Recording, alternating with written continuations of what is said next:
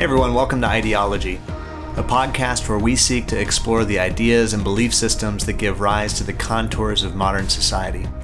Our prayer is that you would be equipped to be a faithful follower of Jesus amid the complexity of our culture. Thanks for listening, and we hope you enjoy this episode.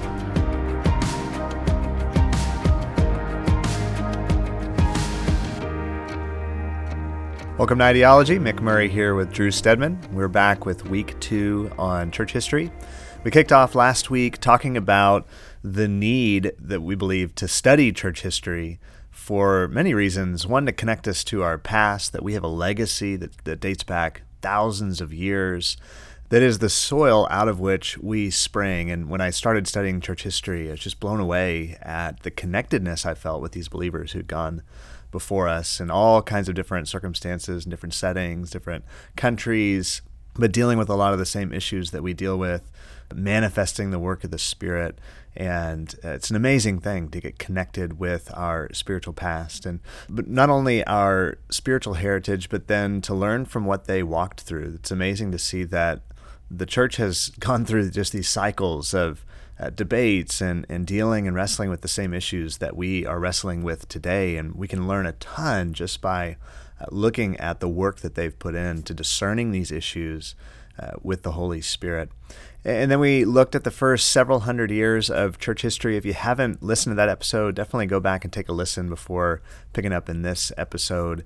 Looked at the birth of the church, these unlikely people that really are a testament and apologetic to the work of the Spirit through these uneducated, often poor, rural settings that the church was birthed in, and then came to dominate the Roman Empire in just a few short centuries. And looked at some of the problems in the early church, especially with growth and these ebbs and flows of these cycles of the need to distribute power and how to manage this fledgling church that just exploded onto the scene and grew to thousands upon thousands upon thousands of members by the middle of the 4th century. And so that brings us to where we are today. We're going to pick back up. We left off right before Constantine comes on the scene, and we're going to pick up today and charge through the rest of church history today. Like Drew mentioned last week, we're going to look specifically at canon creeds and heresies in some coming weeks. So this isn't the end of a dialogue here on church history. Again, we'd love to hear your questions and thoughts. Feel free to email us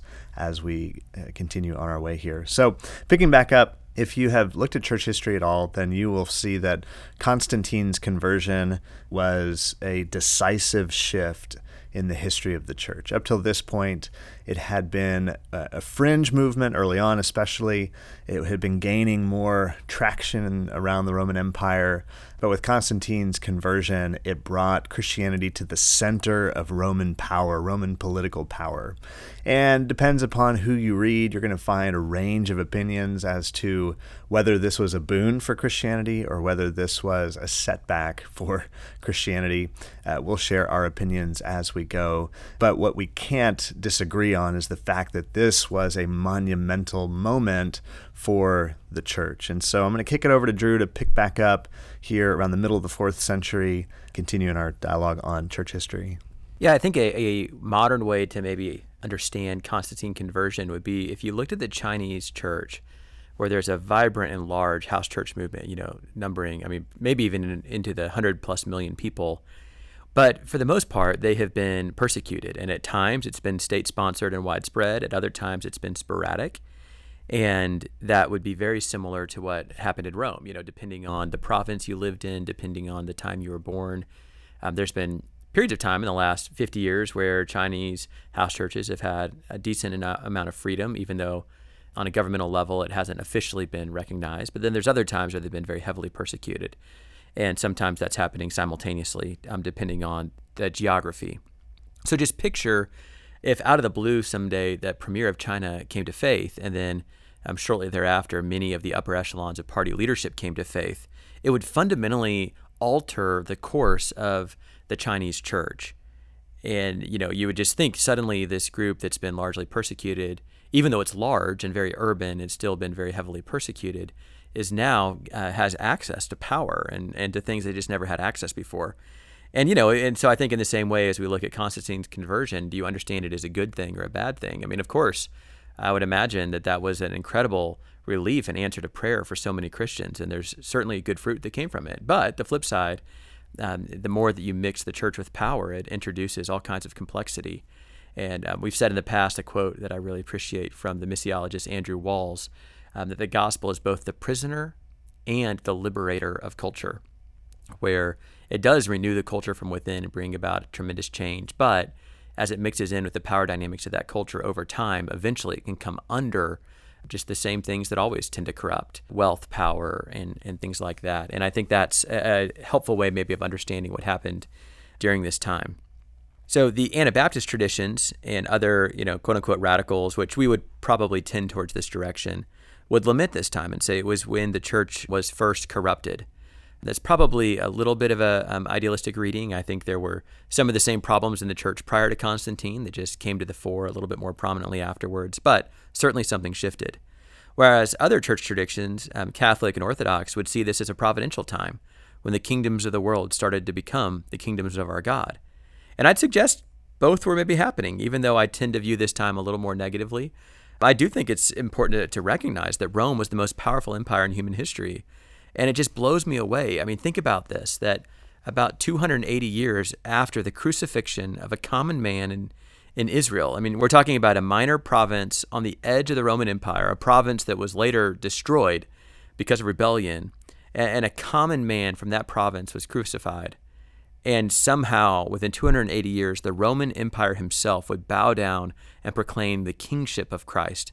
I mean, that's miraculous. Like, you have to look at that and be like, wow, that's amazing. And, it's you think of all the Bible verses, but they conquered by the blood of the Lamb and the word of their testimony, and you see that. I mean, it's incredible.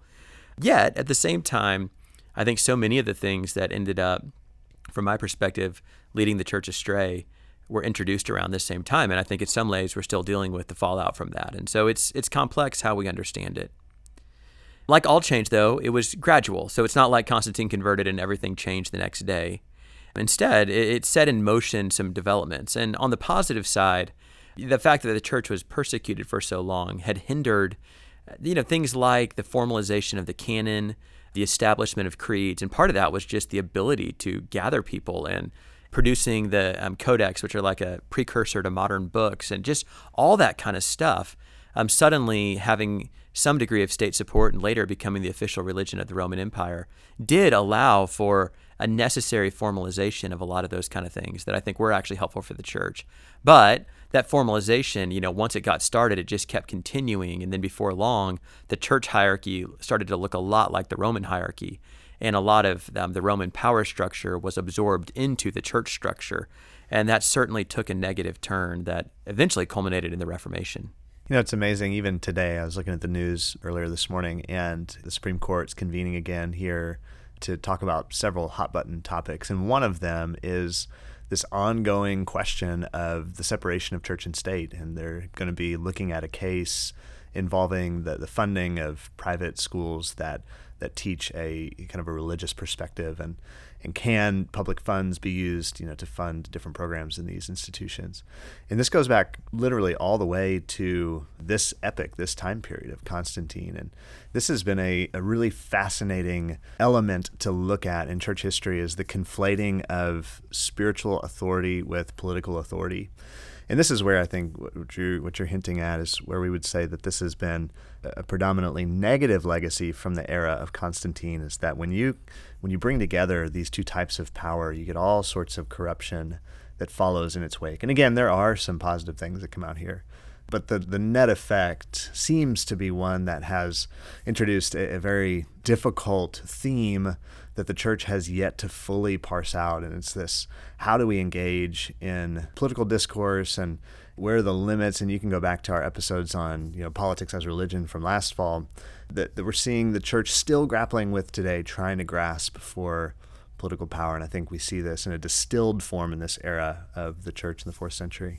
And I'd say, too, even in the realm of missions today, where you see countries where the gospel is introduced, and for a while it spreads, and it's very much a minority and often persecuted faith, and many times underground. And there's many countries in the world today where that's happening as we speak.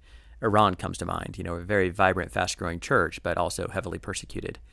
And then at some point, though, as that thing continues and as the gospel continues to spread, it gets to a certain size where you can't really persecute your way out of it anymore. And then eventually you see political rulers, they notice there's this very large block of the population that it sure would help them if they could win their support. And it just is natural that at some point the faith becomes a bit more mainstream, and in some situations even becomes the predominant social movement in a country, where it's going to unavoidably get caught up into the power systems. And I don't know that that's even possible to not have happen. So I think in certain countries, Africa in particular, or maybe some other places, that's going to be a major issue for theologians in these countries to grapple with, of how do they handle that well, as they've gone from these small church movements, but God just continues to move. And I celebrate the way that God's moving, but it does bring up a pretty significant question for them. And I would say in the West, we have a very different problem where we're used to having that power and we're losing it. And so a lot of what we've discussed in this podcast is actually a post-Christian society, or the collapse of Christendom. And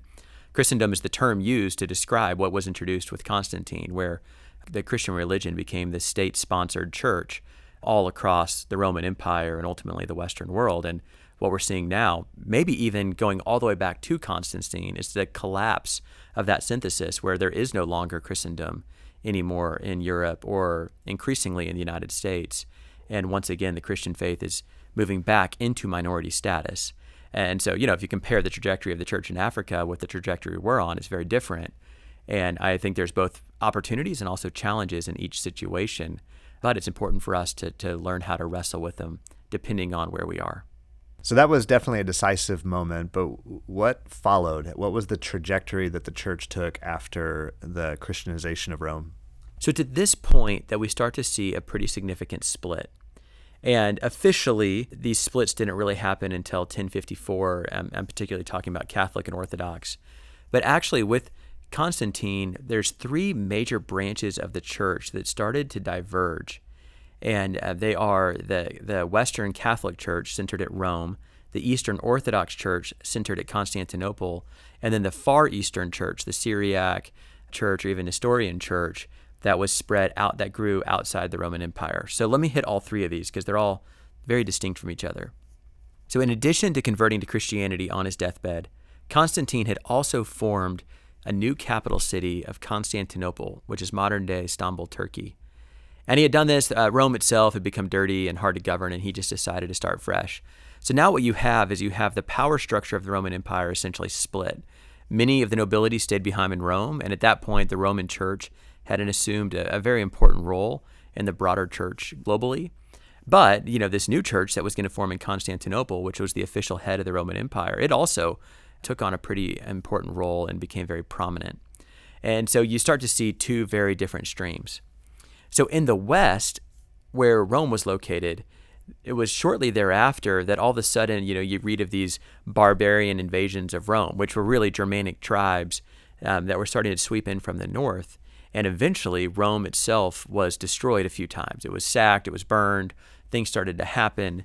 And within a couple hundred years, the Western Roman Empire was almost entirely destroyed. And, you'd have a few moments of resurgence, or you'd have people that still laid claim to a title, but more or less, it was defunct. It was no longer happening. And it was in these moments of collapse, the church was the power structure that was left. And so some of this is accidental, where you had an empire, or you'd have a ruler of the city who would just disappear, and it was left to the Bishop of Rome, now what we know as the Pope, was the guy who actually had to go negotiate with the barbarians for the peace of the city. And, and then the church ended up having to take over, things like the trash service, things like that, where it wasn't even something they planned on, but the church was forced to step into the void as the power structures collapsed. And I think that's important to know, kind of the trajectory that we see in the Catholic Church over time, because they were forced into it at one level. And I find it really fascinating that the very tribes that were invading, they conquered Rome, but the church conquered them. They came to know Jesus through the process. And, some of that was very oppressive, where, a king would convert and force his whole tribe to convert. So I'm not saying it was all glorious, but it still is fascinating to me that even though Rome was destroyed, ultimately all the tribes ended up coming to Christ. And you see that, the Germanic tribes, and then into the British Isles, you read about Irish monks during this later era. Fascinating story about how God used them in really profound ways, all the way up into Scandinavia, eventually into the Slavic countries and Russia. is wild. I mean, these were the barbarian tribes of the north that were completely uncivilized from a Roman perspective. And yet, even though they eventually developed the military power to conquer Rome, it was the church that they ultimately came to. And the church really became the glue that held that society together in a time of very massive upheaval and transition happening across Europe. So that's all happening in the West. Now, because that's all happening, the church became a major power broker in this whole process. And this is where you start to see many of the corruptions come into place, where it was not uncommon, especially as you get into the 800, 900, into the turn of the first millennium, that you start to see things like bishop seats are getting sold. And it's very common to have bishops, or the Pope would have a bunch of concubines, or just, all kinds of things where they're basically acting almost entirely like secular rulers. Their time is spent with very political concerns. You think of the Christianity of the apostles. At this point, it looks nothing like that in the formal hierarchy of the Western Church, and all kinds of controversies that were taking place as a result of all this corruption. Now, what that doesn't mean, though, is that the entire church was corrupted. And I think the most vibrant thing from this era was the monastic movements that started to spring up. And this was a response. You saw these earnest believers, and this started happening even prior to Constantine. And they saw, though, over time, they saw the corruption that took place in the cities and in some of the formal hierarchies. And so this was the group of people that first went to the desert, often solitary. Then they started to realize that they needed to have community. And then they started to develop this understanding that you can't just be a monastic in the desert, but ultimately you need to be engaged with society. And they became places of vibrant spiritual renewal. And many of their spiritual practices and insights are still influential today. And so whether that's the Irish or other different groups that took up that tradition, that became what I believe to be kind of the burning heart or the vibrant spirituality of the West. Yeah, the monastic traditions are such a rich part of our Christian heritage. And going back and reading from a variety of sources, and even into like the French ascetics and Teresa of Avila, and the response to these corruptions at the seat of power birthed this kind of contemplative spiritual movement that's still impacting us today. And actually, I think there's an interesting rebirth of this monastic contemplative spirituality that we see, that we've commented on in the past in this podcast, that we see happening around us, and some of the reactions to more of the charismatic Pentecostal movements, blending this deep meditative spirituality that really a lot of it has its roots in this era here in the 11th, 12th, 13th centuries, with people pulling away from these centers of power to demonstrate a different type of spirituality, trying to harken back to this earlier time period where you had this homeless, poor rabbi that's leading this very organic movement out in the fringes of society. And though certainly some of the practices probably went too far, and if you read about it, it's not this pure form of spirituality, but what they captured in terms of prayer and simplicity is to be lauded. And a lot of that, I think, serves for a model for us today in a very materialistic and very wealthy culture. We can learn a lot from this monastic period. Yeah, make great points on the monastics. And I think we're starting to see some themes that I think run throughout church history. One of them being, like we mentioned earlier, that as the church grows in an area, it has to grapple with material wealth and power. And that's unavoidable. I don't think it's as simple as saying we just don't have power. It's actually a more fundamental understanding of how do we handle it wisely and not allow it to consume us. And I think the monastics are partially a response to that, but still needed to figure out how do they speak back into society in a tangible and practical way. And that you start to see that even in some of the monastic tradition of strategically placing themselves on major highways or at crossroads so that they can speak back into culture. And I think it was actually in the monastic movement that even though there was a major upheaval across Western Europe and the collapse of Rome, I think that was a significant part of the glue that held it together. You can read the famous book, How the Irish Saved Civilization, that speaks to that. But I think it goes even beyond that, other aspects of the monastic movement that served as these bastions that provided a cohesiveness to keep society together. So that's going on in the West, and you see this monastic movement on the one hand, you see various renewal movements that were in response to the increasing corruption of the upper echelons of church leadership. So all this is kind of happening, and it eventually builds to the Reformation, which we'll get to at a different time. In the East, in the Eastern Orthodox Church, you have a very different dynamic.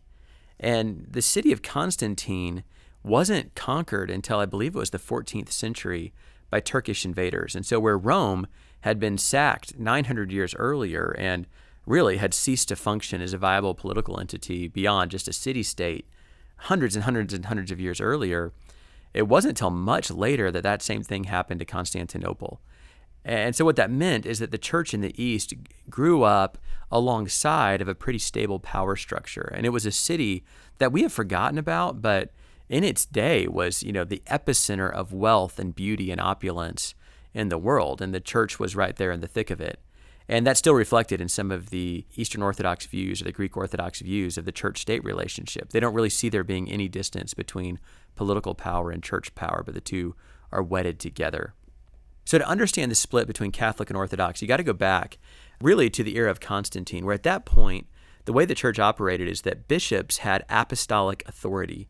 And what we mean by that is that they were in continuity with the very first apostles, or at least this was the claim, going all the way back to the original disciples of Jesus.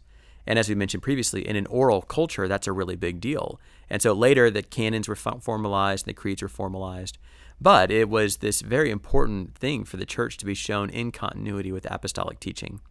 And so that developed ultimately to having a system where bishops would preside typically over metropolitan areas, and that included the rural communities that surrounded a city. So you might have a bishop of Ephesus, but then you'd have the surrounding towns would all fit under this bishop's authority. And so on issues of doctrine or things related to the church, the way that those were resolved is that the bishops would gather together for a council, and then they would have a time of discussion and prayer, and some of these councils actually got really rowdy. But that was how things were ultimately decided coming out of councils. What started to happen, though, with distance between Rome and with Constantinople is this new doctrine was put forward by the Bishop of Rome that he was actually in the chair of Peter, because Jesus said, "Upon this rock I'll build my church." And this idea came to be that the Bishop of Rome was the leader of the other bishops. And to some extent, that was actually accepted by the Greek Orthodox, but they saw him as the first among equals. And they still felt that major doctrinal issues should be decided by councils. Whereas the Bishop of Rome thought that there was actually an inherent authority in that title and in that chair that gave him authority at some level over the other bishops. And there was a hierarchy where ultimately the Bishop of Rome, what we now know to be the Pope, was the leader of the other bishops. In addition to that, you had language differences. So the western half of the empire spoke Latin and the eastern half spoke Greek. So you have two different governments, you have two different languages, and then you have two different ecclesiologies ultimately about how doctrine is supposed to be decided.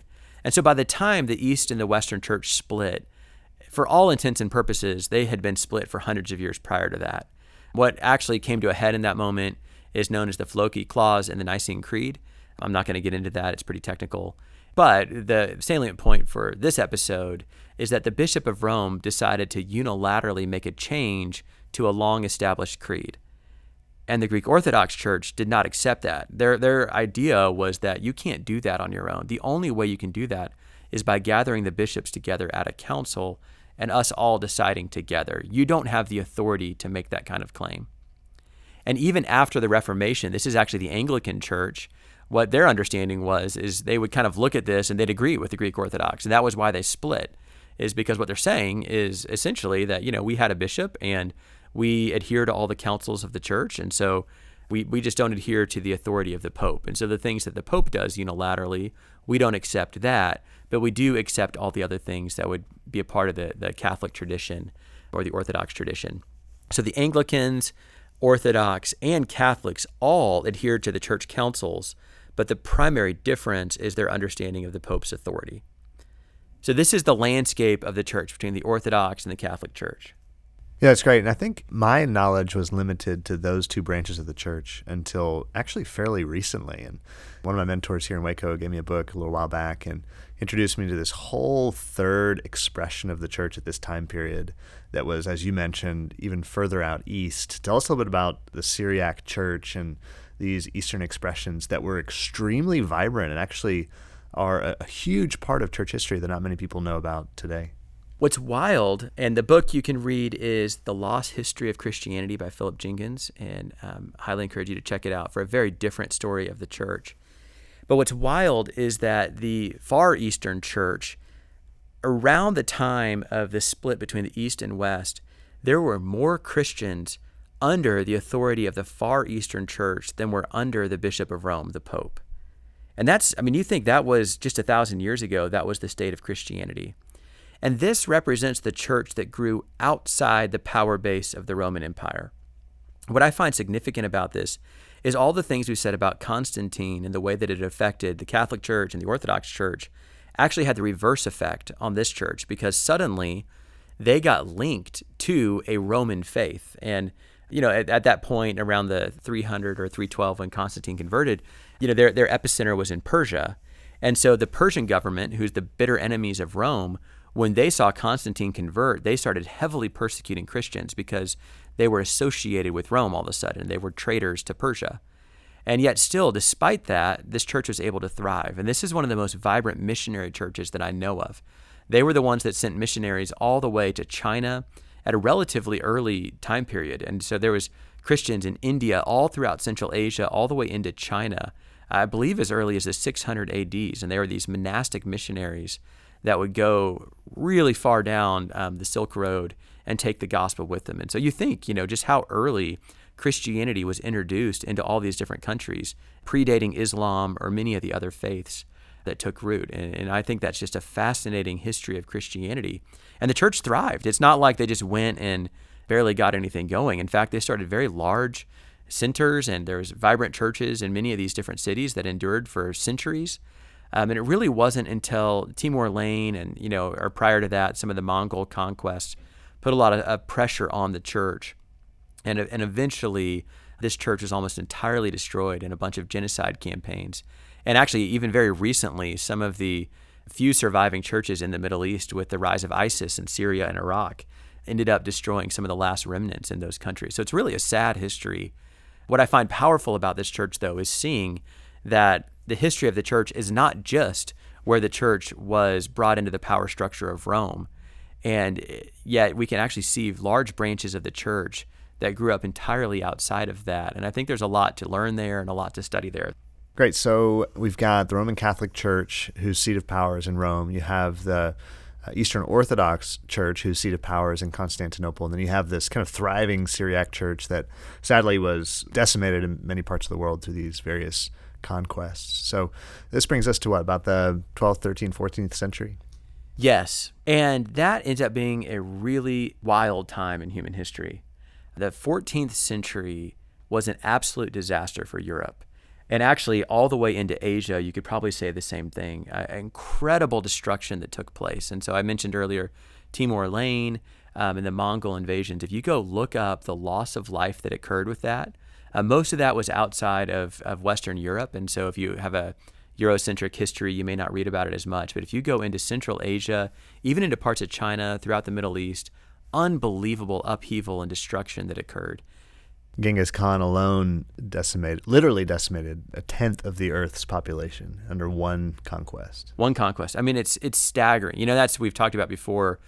Whatever challenges we have in our day, it's hard to wrap your head around what went on during this time period. But then in Europe, once you get to the 14th century, you have the plagues. And I think it was one plague alone, it was a third of Europe's population died, which is just unreal to think about, that level of destruction. And it actually, you had farming field, like you couldn't even farm the fields because so much of the labor force had been killed. There was marauding gangs of people. I mean, we're talking like 100 years worth of destruction. Then you had the 100 Years' War between England and France. I mean, just thing after thing after thing that really brought destruction all across the earth. It was a time of tremendous social upheaval and change. To put that in perspective, a third of the population, that'd be, and this is not to minimize at all the effects of COVID, 650,000 deaths in America, but that would be a third of the American population, be 120 million people. Yeah, you can't even fathom it, what that would have been like. And so that really broke a lot of things in the world and broke open a lot of things in the world. So there is a lot of change that's suddenly taking place that's happening really all across the world. And so the far Eastern Church is collapsing. This opens the door in a lot of ways for the Turkish invaders that will eventually destroy Constantinople. And the Eastern Orthodox Church will exist as a minority under Turkish rule, really up until the modern era. So that works a fundamental change for both branches of the Eastern Church. So then in the West, I think this is in the background of some of the events that lead up to the Reformation. So for a bit of context, prior to this, there was the scholastic movement, which were the precursors to the modern universities. And there was a lot of scientific discovery that was taking place up and through the 13th century. And this is where I get frustrated with a lot of popular history tellings, where you kind of have this view of there being this dark ages, and then suddenly you have this enlightenment where people start to discover science for the first time. It's kind of this glorification of modernity that I don't think is accurate or helpful. I think a better telling is there's a gradual development of sciences that are taking place under the Catholic Church and through the full endorsement of the Catholic Church. Then there's a really climatic century where a lot of social upheaval and change occurs that sets everything back for at least 100 years. But eventually the project gets picked up again, but the church is weakened and society is weakened, and that opens the door for a lot of simultaneous developments. The first and foremost of these is the Protestant Reformation, and this is the breaking point, really going all the way back to Constantine, of the wedding of the church to power. The Pope had started to claim more and more authority and autonomy, and it just got to the point where the practices in the Western Church had gotten so outlandish that there was multiple reformers that come along. And Martin Luther was not the first one, but his Reformation was the one that eventually took hold. And I think if his hadn't, somebody else's would have. It just was not a tenable situation anymore. And he famously nails his 95 Thesis on the wall and ultimately sparks the Protestant Reformation. But there was a general dissatisfaction with the corruption of the Western Church, and that's what led to this moment.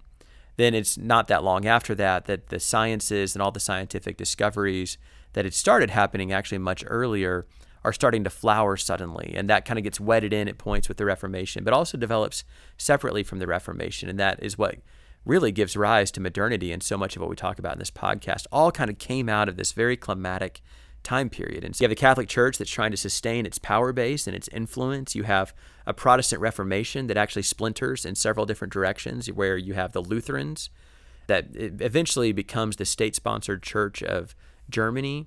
You have the Reform movement, which is the teaching of Zwingli or John Calvin that was initially centered in Switzerland, but then took off in a lot of other countries as well.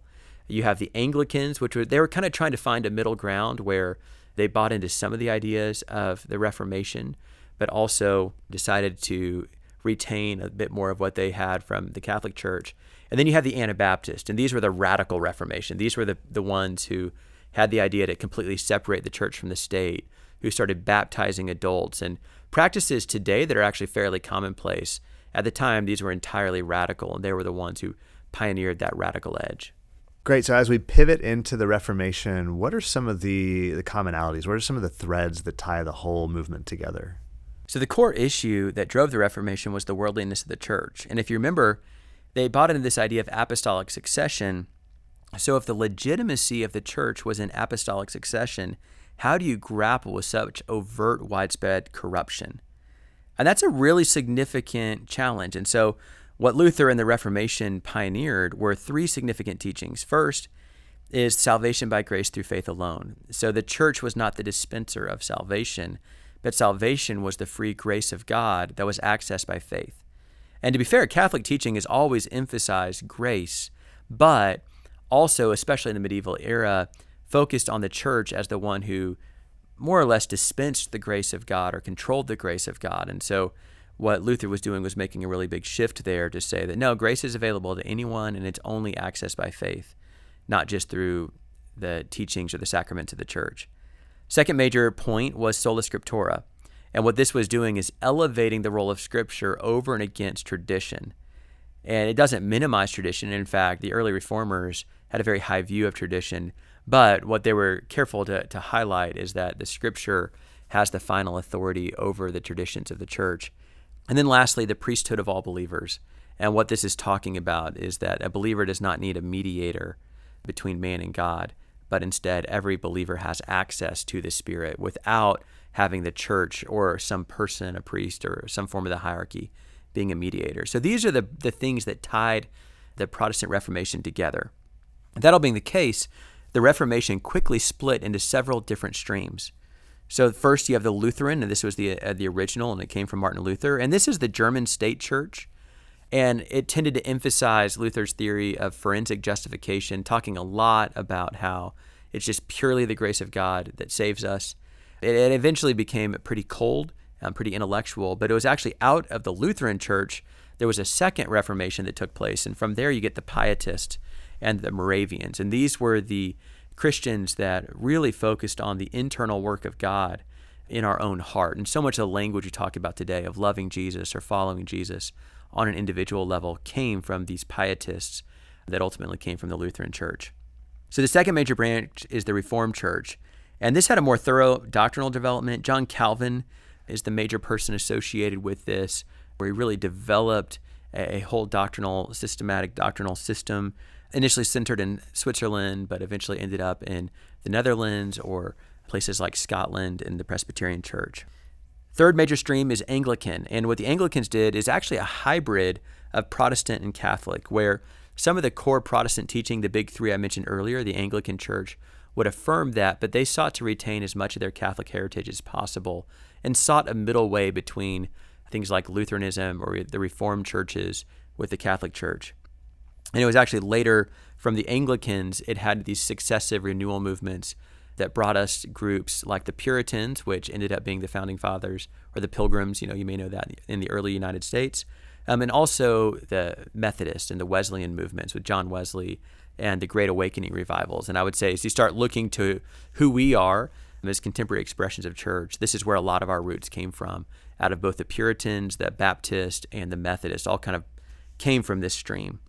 The final group, the fourth major stream coming out of the Reformation, were the Anabaptist churches. And these were the radicals. All the other branches of the church still had some level of connection between church and state. Some of those problems of power that we talked about with Constantine, they hadn't quite worked out a theory there. Whereas the Anabaptists, they decided to say that we're going to make a more radical break and actually promote a complete separation of church and state. They're also the first ones to start baptizing adults, which is, again, a very radical move at that time. And so even though the Anabaptist stream is relatively small, especially as far as its modern expression, it did end up introducing ideas that shaped the future of the church in a lot of significant ways. So here's the point of going through all that history, is where we are today came from somewhere. And you can see the Pietists and the Moravians, they actually influenced John Wesley, and they have a significant influence still today on our modern spirituality. You can see the Methodist, and it was actually out of the Methodists that the Pentecostal movements were birthed and a lot of modern charismatic theology. You can just draw straight lines back to these different groups. And I find it fascinating that despite the really chaotic nature of church history, and as you read church history, you read about a lot of difficult things and people that were not godly people that were somehow influential in the history of the church. So it's not all roses. But what fascinates me is that you can still see the hand of the Spirit moving despite all of it.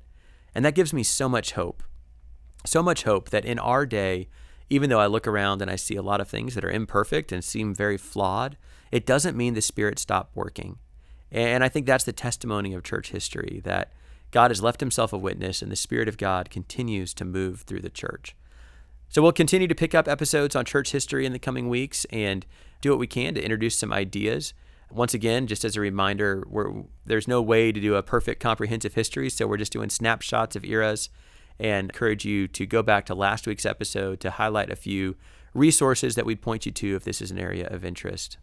And that's a great place to stop today as we looked at kind of Constantine through this early part of the Reformation. And as promised, we'll continue this dialogue here for another couple of weeks. And we look forward to picking this back up again here in the next week or two. Thanks so much for tuning in, and we'll catch you next week on Ideology.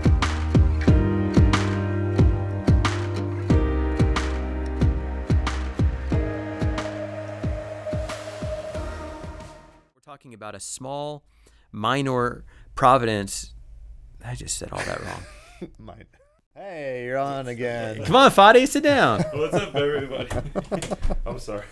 No, I just don't needed to apologize. check and see if someone grabbed all the rinse on cue. Oh, you're good. Get some peanut M&Ms while you're at it. You guys had a party in here. We contend and believe for revival and for power. We contend and believe. I'm sorry, Mick. There's going to be a lot of editing today. That could go at the end of the episode.